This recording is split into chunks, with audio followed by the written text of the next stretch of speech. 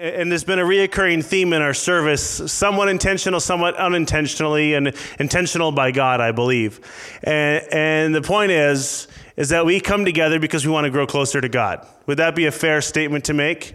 I want to grow. I'm here because I want to grow closer to God. Now, for some reason, I had the image of a bicycle. Does anyone here ride a bike? Or like know how, even if you haven't done it in a while, you know how to ride a bike? All right. So what makes the bike go when you pedal it? Gears. What else? Chain. How many would say the chain is one of the most important parts of the bike? Now, has your chain ever come off before? That sucks. You know what sucks more is when the chain comes off when you're like full motion and it jams and you just lurch over. Or the chain just breaks. Has anyone ever had that happen riding a bike or just anything with a chain? Chain just flat out breaks. Well, this morning I titled it Fix the Chain. Now, maybe your chain isn't broken. Maybe it just needs a little bit of grease and to keep you running smoothly. But we want to just work on our relationship this morning. And you're like, I hate these talks with my spouse. When they tell me that, it means I have to change. But we want to work on our relationship this morning. And we believe that God is willing to take us just as we are, no matter what. And yes, it does. It does mean that we have to change. But I'm thankful. You know what sucks is that in a relationship, when you say, honey, we have to work on the relationship and we got to change a few things. And you go, but you know what? If you hadn't changed, honey, and become a better person, I wouldn't have to become a better person because we'd be just where we were. And I like that. I like that the same. But the nice thing that we know when we have a relationship with God is that he never changes. So his standard has always been here, and we're working our way there. And so we're always changing. And if we're not always changing, that means there's probably something that's not right. There's probably another step that we have to overcome. There's probably some other challenge that we've yet to face, to learn through, to grow through. And so we want to put ourselves in a position where we're growing closer to God. Now, that doesn't mean that this has to be a rapid, move 120 miles an hour down the highway kind of change, but it's a slow progression that takes place over time. And some of us, how many here, if we were to have a starting line on Highway 17, close the highway down, and we say, okay, run Describer. Is there anyone in the room that thinks they could do it? The 13 or so kilometers. Think you could run that or walk it or something? You get there. Okay. If we were to start at the line, one way or another, I think we would all get there at some point. Some of us might have to set up a tent along the way and whatever the case may be. And I might be one of them. And that's okay. The point is that when it comes to our journey of faith, some of us have to send a tent up along the way. Some of us, it takes us a longer time to learn a certain lesson than others, based on experience, based on past, just based on the way God made us. He made us all unique, and he made us all different. And so we all come to him at our own time, in our own way, through his grace and through his power. And so it's not a race to see who gets there first. And it doesn't matter. You don't have to be ashamed of where you are. But what we want to do this morning is give you a few helpful tools to get a little bit closer to God, to make sure that you're never just getting stuck, standing in the same place at the same time, working with a jammed bike chain or a chain that's broken. We want to help you fix the chain today. And let me just give you sort of a little bit more of the why this morning. Can we do that? Here are 5 dangers. I stole these from someone else. These are not something that Pastor Gary came up with. These are something I borrowed to share with you because I thought it was valuable. But here are 5 dangers that we expose ourselves to by skipping out on our time with God. Are you ready for them? 5 things that we open ourselves up to.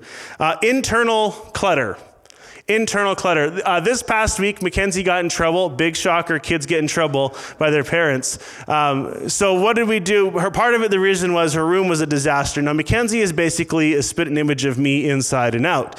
Every little thing becomes a treasure, and it's valuable, and it's important. And so it goes on the shelf, it goes on the dresser, and I know it's not good for something now, Mom, but one day it will be good for everything. And, my mom used to say that to me, and it's just sort of this cycle over and over again. There was junk everywhere. And we say, all we need you to do is find a place for the junk and put it away where it's not going to get thrown around the house and around your room. And so what we did, or more like my wife, she got a big clear plastic garbage bag and put all of her toys and all of her stuff that was in her room that was just everywhere, put it in the bag, and now she has to earn it back. But you walk into her room now, and it's spectacular. It's like If you have like, what's that disorder where everything's got to be just right? Thank you. I have that sometimes.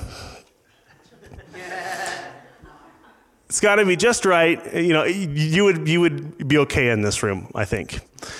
Maybe it's been a day, so who knows now. But we cleaned up the clutter because now it's practical. Now she can actually get clothes out of her dresser. Now she can get clothes out of all so on and so forth. She can find what she's looking for. Minus the fact now I have a big bag of toys and kid junk in my room, and it's big. It's a big, clear garbage bag. Anyways, when we expose ourselves, by skipping our alone time with God, we expose ourselves to internal clutter.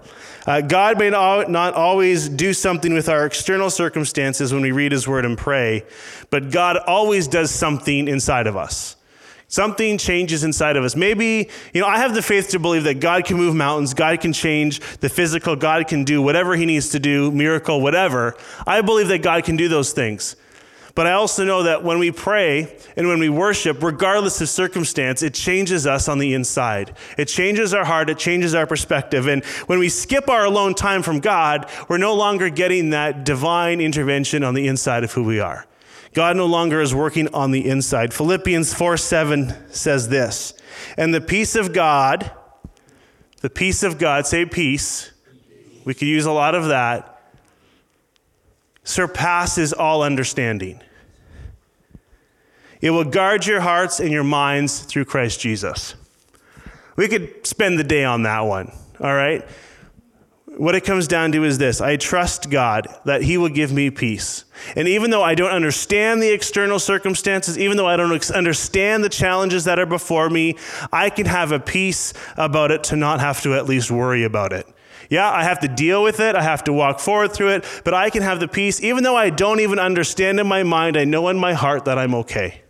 I know in my heart that I am going to be okay because God is with me.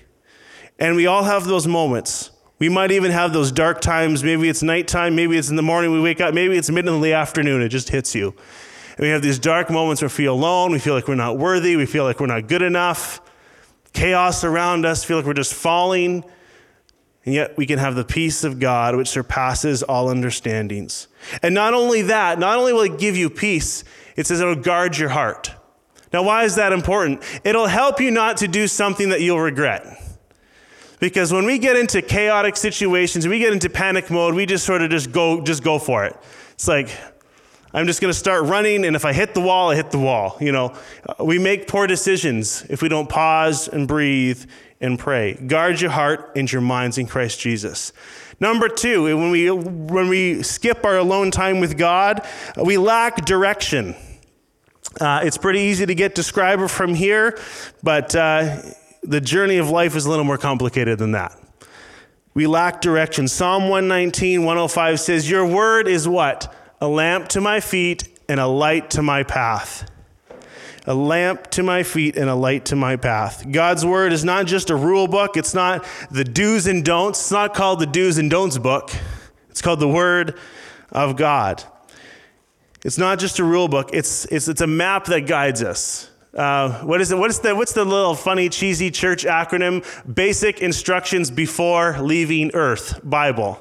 Basic instructions before leaving Earth. Now, guys, we don't like to follow maps. We don't like to follow instructions, right? Is that accurate? I don't think that's true. I try to follow, especially if you're putting together IKEA furniture, you want to have the manual. I remember putting together an entertainment center for my mother with our youth pastor at the time. And we thought, we don't need the instruction manual. It took us 6 hours. And I'm not exaggerating. Some people are like, it took forever. No, it was a literal 6 hours. We started at lunchtime, and he stayed after dinner putting this thing together. And we had to do it. We had to go back, take it apart, put it back together. Why? Because we failed to follow the instructions. We failed to give out the directions before us. When we read God's word and we spend time with him in prayer, we gain direction and we reinstill our purpose in him. Number 3 is a big one, 3 out of 5. Inability to fight temptation. When we separate ourselves from God or we ignore that time from him, the temptation gets stronger and stronger and stronger. Because what happens, the farther you get from God, the closer you get to the thoughts of your own self, and the more opportunity you put yourself in for the enemy to come and begin to tease you, to taunt you, to work on your mind, to play with you, to play games. Being apart from God only encourages the enemy to draw closer because he sees you taking a step back. That's his opportunity to take a step forward. You know, it's just the way that he works. There's a reason they refer to him as a snake. There's a reason that he prowls around like a lion looking for someone to devour. He's sitting there waiting for you to take a step back. Because in the moment you take a step back, it's like if you're at a castle. Why do castles exist? They're a form of protection for a city. It's a sign of strength. When you're within the walls of that castle or within that walled city, you're in a safe spot. What happens when you step outside those four walls? All of a sudden, the enemies of that land have you as an easy target. It's the same thing. As we step back from our relationship and our time with God, we lose our ability to fight temptation. James 4:7, submit yourselves, therefore, to God, resist the devil, and he will flee from you. He will flee. He has to flee. The closer you get to God and Satan, he can't get close to God. The closer you get to him, the farther away he gets. Now, that doesn't mean it's not going to come, it's not going to happen, but you want to be in the safe place when it does. Number 4, this one I think is key to the church in North America, if I could go as far as to say that. Number 4, if you expose yourself to by skipping your alone time with God, you'll find a dwindling sensitivity to God. A dwindling sensitivity to God. Have you ever wanted to hear from God directly but couldn't? It's because you're missing the time communicating with him.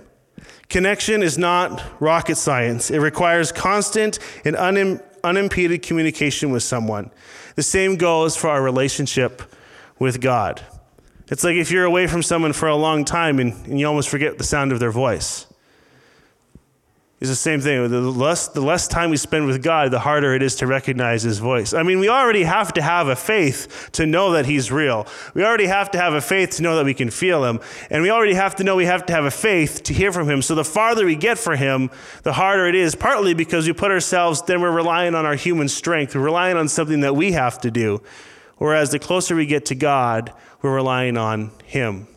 We're relying on what's good, what's noble, what's pure, what's right. I love one of my favorite verses, Philippians, set your mind on things above, not on things of the earth. Whatever is noble, whatever is right, whatever is good, pure, it's my favorite verse and I say it wrong every time, but think on these things. If you're having a bad day, you feel apart from God, think on the things of God. Set your mind on things above, not on things of the earth. And number 5, if we fail to spend our time with God, we begin to lose our appetite for what he calls God's treasures, the things of God. We lose our appetite for the things that God values.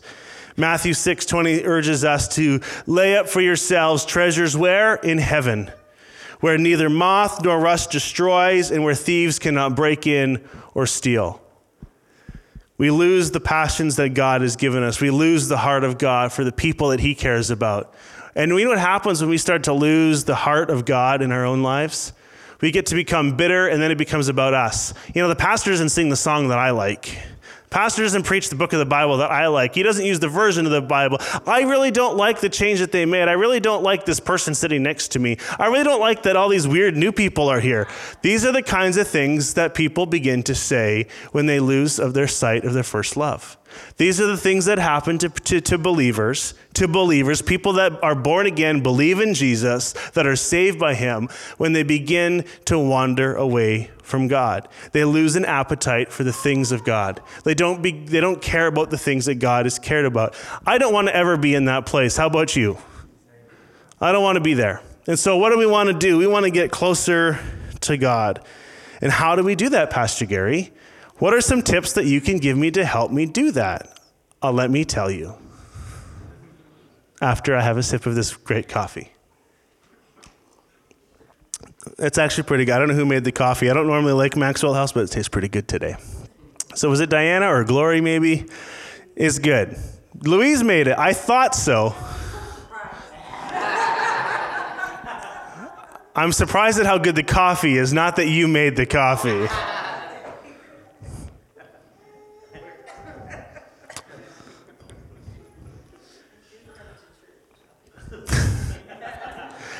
I'm silent because there's so many things that I could be saying right now, and I'm not going to. But how do we do it? What do we do? What do we have to do, Pastor Gary, to get a little bit closer to God? And you're going to laugh at me because you think, I know that answer. But there's a children's song that goes way back. I don't know when it was written. I don't know who wrote it. It's a little song that goes like this. Read your Bible. Well, we know that Judy and half of Corey knows it. So, read your Bible and pray every day. Does anyone in this room not know how to read? It's okay if you don't. There's a thing called an audio Bible. You can listen to it. Okay. So, what I'm going to say about this, if you want to spend more time reading the Bible, spend more time reading the Bible. All right, look at your life, look at the day that you plan out before you, and say, okay, I spend maybe 2 hours watching TV or an hour in TV, spend a half hour watching TV, and spend another half hour reading the Bible. You could PVR the show and stay up later and watch it later. So I don't know, whatever you got to do. But if you want to spend more time reading the Bible, spend more time reading the Bible. Just do it, okay? That's the easy one. The one I want to focus on is, not that I don't want to devalue the importance of that, but the one I'm going to focus on today is the act of praying, because that's a little bit different than just reading. There's value in reading, and we're gonna get to that another day. We're going to talk about the value of the word another day. We actually have to, because our culture, the Bible is not in our culture the way it once was. We don't read it at school. People might even have them on their shelves, but less and less people actually have them on their shelves. It may be the number one selling book globally, but it's probably also the most unopened book globally. And so there is certainly a high level of biblical illiteracy in our world. And so we will definitely focus on that, just not today. But if you want to read the Bible more, read the Bible more. We want to talk about praying today. Now, you've probably heard this prayer before. You've probably said it. Maybe you grew up saying this prayer. But how many here know the Lord's Prayer? Jesus taught us how to pray this. Let's read from the book of Matthew this morning. Matthew chapter 6. And I'm going to start at verse 5. Some basic instructions from the man himself on how you ought to pray. Matthew 6, verse 5. And when you pray, do not be like the hypocrites, for they love to pray standing in the synagogues and on the street corners to be seen by others.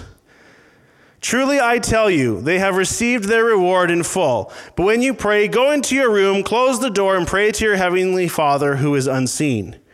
Then your Father who sees what is done in secret will reward you. And when you pray, do not keep babbling on like the pagans, for they think that they will be heard because of their many, many words. Do not be like them, for your Father knows what you need before you even ask him. Then this is how you should pray. We could spend some time here on the context of this, but pretty straightforward instructions. Now, he's not saying don't ever pray publicly. He says don't do it to make yourself look good, because it's not about the act of praying. It's about the heart behind it.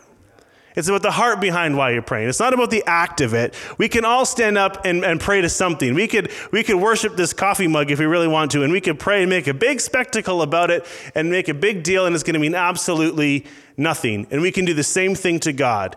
We can put him on a pedestal. We can say many words to make ourselves look good for whatever reason, and it can mean absolutely nothing. Because we look at the life of David. What does God look at? He doesn't look at the outward appearance. He looks at the heart. And God doesn't want us to do some ritual. He wants you. He doesn't want you just to make yourself look good in process. Now, processes and rituals, they're good if they point us to God.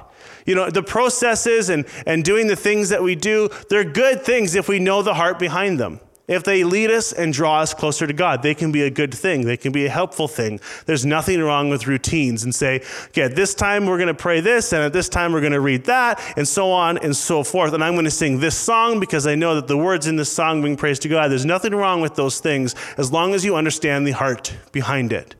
And it's the same thing when we get into this next portion, which we're going to focus on this morning. Jesus says, this is how you should pray. He doesn't say, these are the words you should say. This is how you should pray. And this is the part that everybody in this room most likely knows. Our Father in heaven, hallowed be your name. Your kingdom come, your will be done on earth as it is in heaven. Give us today our daily bread, and forgive us our debts as we have forgiven our debtors. And lead us not into temptation, but deliver us from the evil one. And depending which manuscript you read, later manuscripts have, for thine is the kingdom, the power, and the glory forever and ever. Amen. It seems to me, and it just sort of a quick little Bible translation lesson for you, as they uncover more of the original manuscripts, literally like dig up manuscripts, and they know that it's from an earlier date. Those manuscripts don't have that last verse, whereas newer manuscripts tend to have those last few lines. And some biblical scholars decide to put it in what they print before your eyes, and some decide not to. And the consensus is that there's nothing that is said that isn't true, so they print it. And some just put it as a little footnote. And so my Bible has a little footnote and says, some translations say, for thine is the kingdom, the power, the glory forever and ever. Amen. So if it's in your Bible, that's why. If it's not in your Bible, that's why. I think we're good with that. Because we know that forever and ever he is the king. And that his is the glory, his is the power, and his is all the honor. We know that it's all about him. So there's nothing wrong if you say that part. All right. How many have heard this prayer before? How many have recited it before? How many understand what it means? All right, go home. The rest is for everyone else. He says, this is how you should pray. Gary, how do I get closer to God? How do I work on my relationship with him? Spend time with God. Spend time talking to God. This is how you should pray. Our Father. Our Father.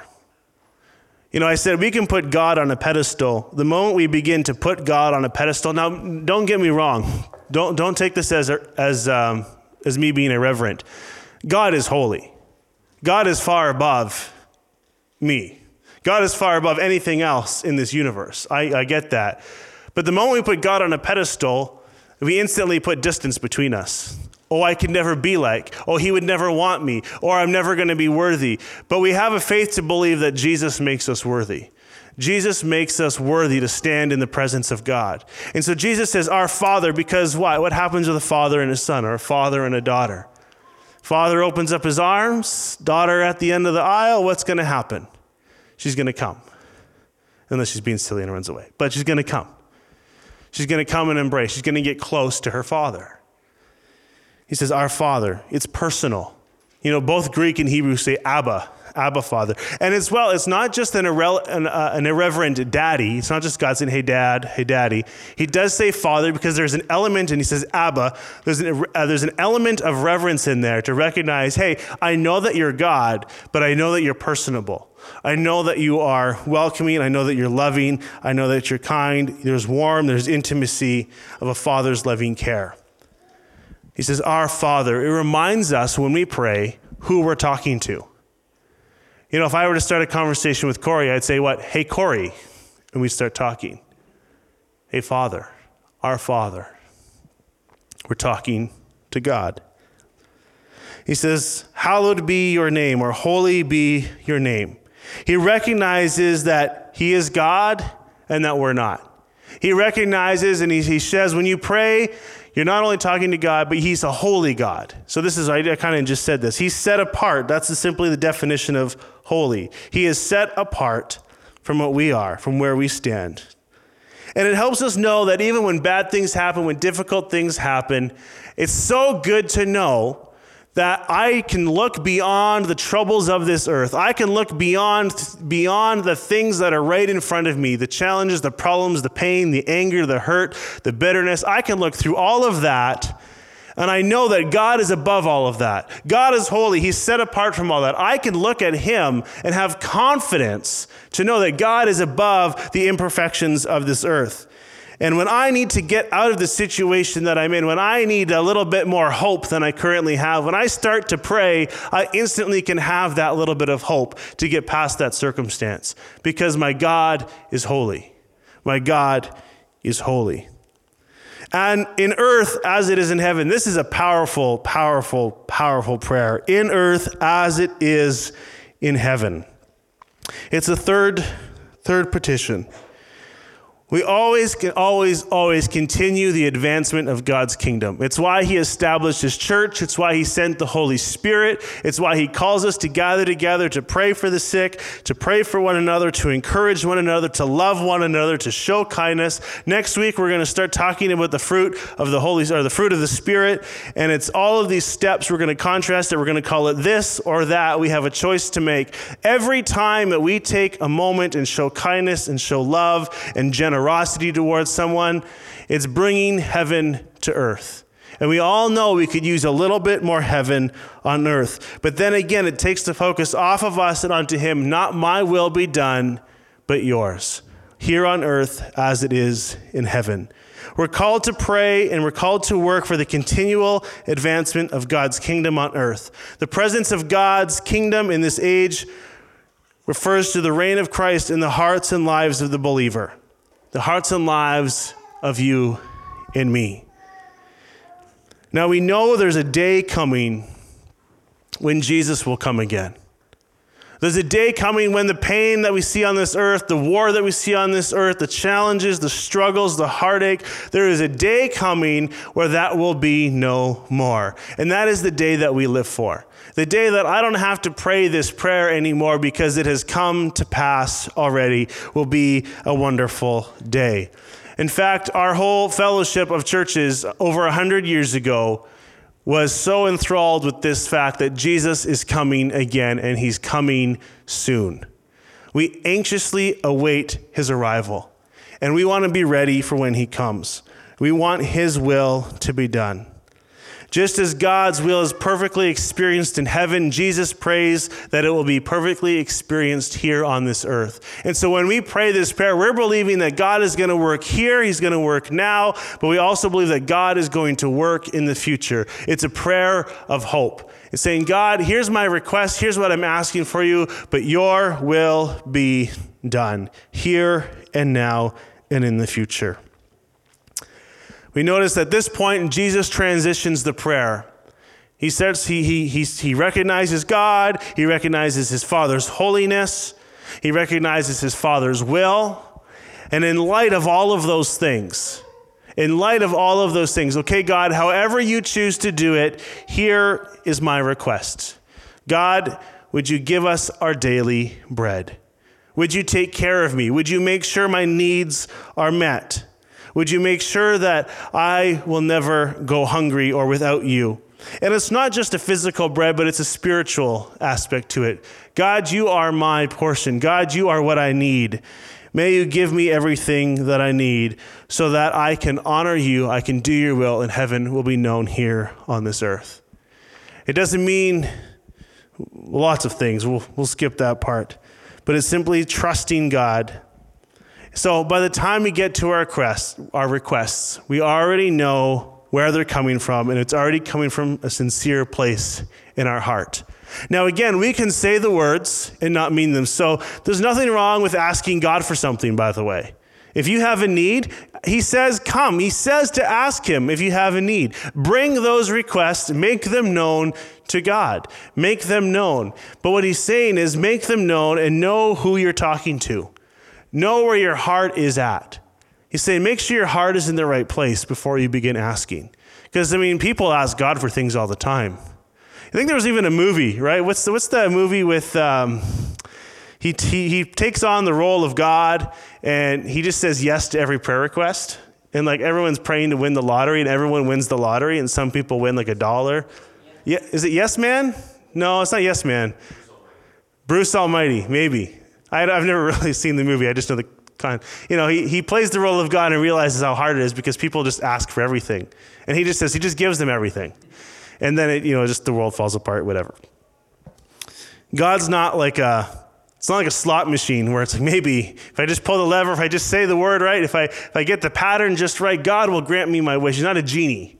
All right, you can't just rub the lamp and 3 wishes. God will give you a lot more than 3 if that's what you need, and that's his will. And he might give you none. Because God's not a genie. Our prayers they're not commands to God. They're not telling God, hey, you do this. And you know, I believe that God gives authority to Christians and to believers when we walk in his will. But I also know and have seen that we can abuse that authority. We can start demanding things from God. That's not how God works. That's not how God calls us to be. You know, he says, you know, I give you authority to do this and do that. He doesn't actually say pick up a snake, you know, and you can read that. It happens. People do it. He's like, maybe you have authority over it, but it also says, don't test me. So, God's not a genie. God is not required to listen to our commands. You may be an important person. You may be a general. You may be the boss at work or whatever the case may be. Maybe you think you're the boss and you're not, whatever. You do not get to command God to get him to do whatever you want. Remember, we pray this prayer in light of the first 3 steps. Our Father, okay, God, and he's holy. His will be done. All right, now I can begin to ask in light of these things. And you know what I find? I still pray, God, would you do this? Would you do that? But what I find is that those needs that I begin to pray for in light of who God is really aren't that big of a deal. They are. They're important. They affect our lives, and there's still nothing wrong. God wants us to bring those things, but I realize how small they really are because they're through my own human eyes. If I don't have the eyes of God to see what he sees, which I'm not God, so I don't. But the things that I think are important really become like nothing. They really become less and less mundane. And at the very least, my faith begins to grow and says, you know what, I trust, you know what, maybe there's a serious need, there's a miracle that needs to happen. And I'm feeling the burden of that miracle. I pray, I give it to God, and it doesn't happen right away. I have the peace because it passes my understanding, but I have the peace to know that God knows, that God sees. And Jesus already tells us, don't babble on because God already knows before you ask. But he wants you to ask. Get to that another day. This one's important. Why does Jesus ask the Father to forgive him? If Jesus is perfect, you know, he's the spotless lamb, why does he ask God to forgive him? The 5th portion of the prayer, forgive us our debts or our sins. And I think we can get confused. Jesus was without sin. It's what made him the sacrificial lamb for you and I. So why would he pray for the forgiveness of sins? Well, I know that I need to be forgiven. I know that I need to be forgiven. But when we pray it in this prayer, it's reminding us of where we stand with God. It's saying, forgive us. 1, it humbles me to know that I need God. But 2, I also recognize that it's made me worthy. Jesus has made me worthy to stand in the presence, to sit in the presence, to lay in the presence, wherever you're praying. It gives me the confidence to know that because of Jesus, I am worthy to stand in the presence of God because I am forgiven. There is no longer a barrier between me and the Father. There's no longer a barrier between me and God. And so when Jesus is saying, pray, Father, forgive me, forgive us our sins, he's not saying, I have sinned, Father. He's just saying, so you remember who you are. Remember that God loves you no matter what. Remember that God has redeemed you. You are his child. Nothing can separate you from the love of God. When you have taken that step of faith to put your faith in him, to believe in him, to declare him as Lord, as a believer, when you pray, you can know that there is nothing that can separate you from God. And so you know that, and this is the big one, if you know that where you stand with God and he doesn't answer the prayer in the way that you wanted him to, you can still have the faith to know, at least it's not because of something that I did. You know, I stole a few things, and so he's disappointed at me. He's mad at me, and he's punishing me. God does not punish us. Trust me. The punishment that God gives us is death. The punishment that God gives us is death, and it's hell, and he's redeemed us from both of those things. We don't have to face the punishment. God does not punish us on this earth. Now, because of sin, we have to deal with challenges of this earth. Because of all of these things, we have to deal and push through the heartache and the pain sometimes. But God is not punishing us. God has given us new life, and he's given us hope to live with him for eternity forever.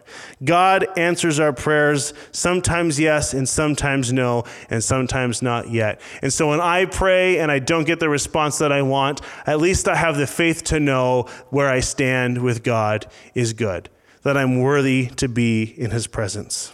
We have already been forgiven. It also reminds us that we are set free from our past. I am no longer the person that I once was. And so, God, I'm thankful for that. I remember the sacrifice that you made for me. I remember what it cost for me to actually stand here and pray in your presence. And finally, he says, lead us not into temptation. Finally, the sixth petition, lead us not into temptation, shows us that the struggles of this world are real. It shows us that the things that we face are real and that our God is still bigger than all of those things. I had a Bible college professor, actually he was the president, he was in chapel and he was a chapel or whatever it was. We were speaking and he said, when you're praying and confessing to God your sin, something that you have done, and you say, God, please help me not to XYZ fill in the blank. He says, don't pray prayers like that, because the moment you begin to speak, God, help me not to do this, what's in your mind? That. He says, lead us not into temptation. He says, don't pray, God, help me not to do. He says, God, help me not to be tempted, end the sentence. Help me through the temptation, period, end the sentence. God, help me with the temptation. Help me with the struggle, end of sentence. Don't put ideas into your mind that you don't have to. Trust me, God knows how bad you were. And he's taken that away. Jump back to the fifth one. He already forgave you for it. You put that in your mind, you got to live through it again and again and again and again. We did a message a few weeks ago or months ago now on unforgiveness. Sometimes the person we need to forgive is ourselves because God did.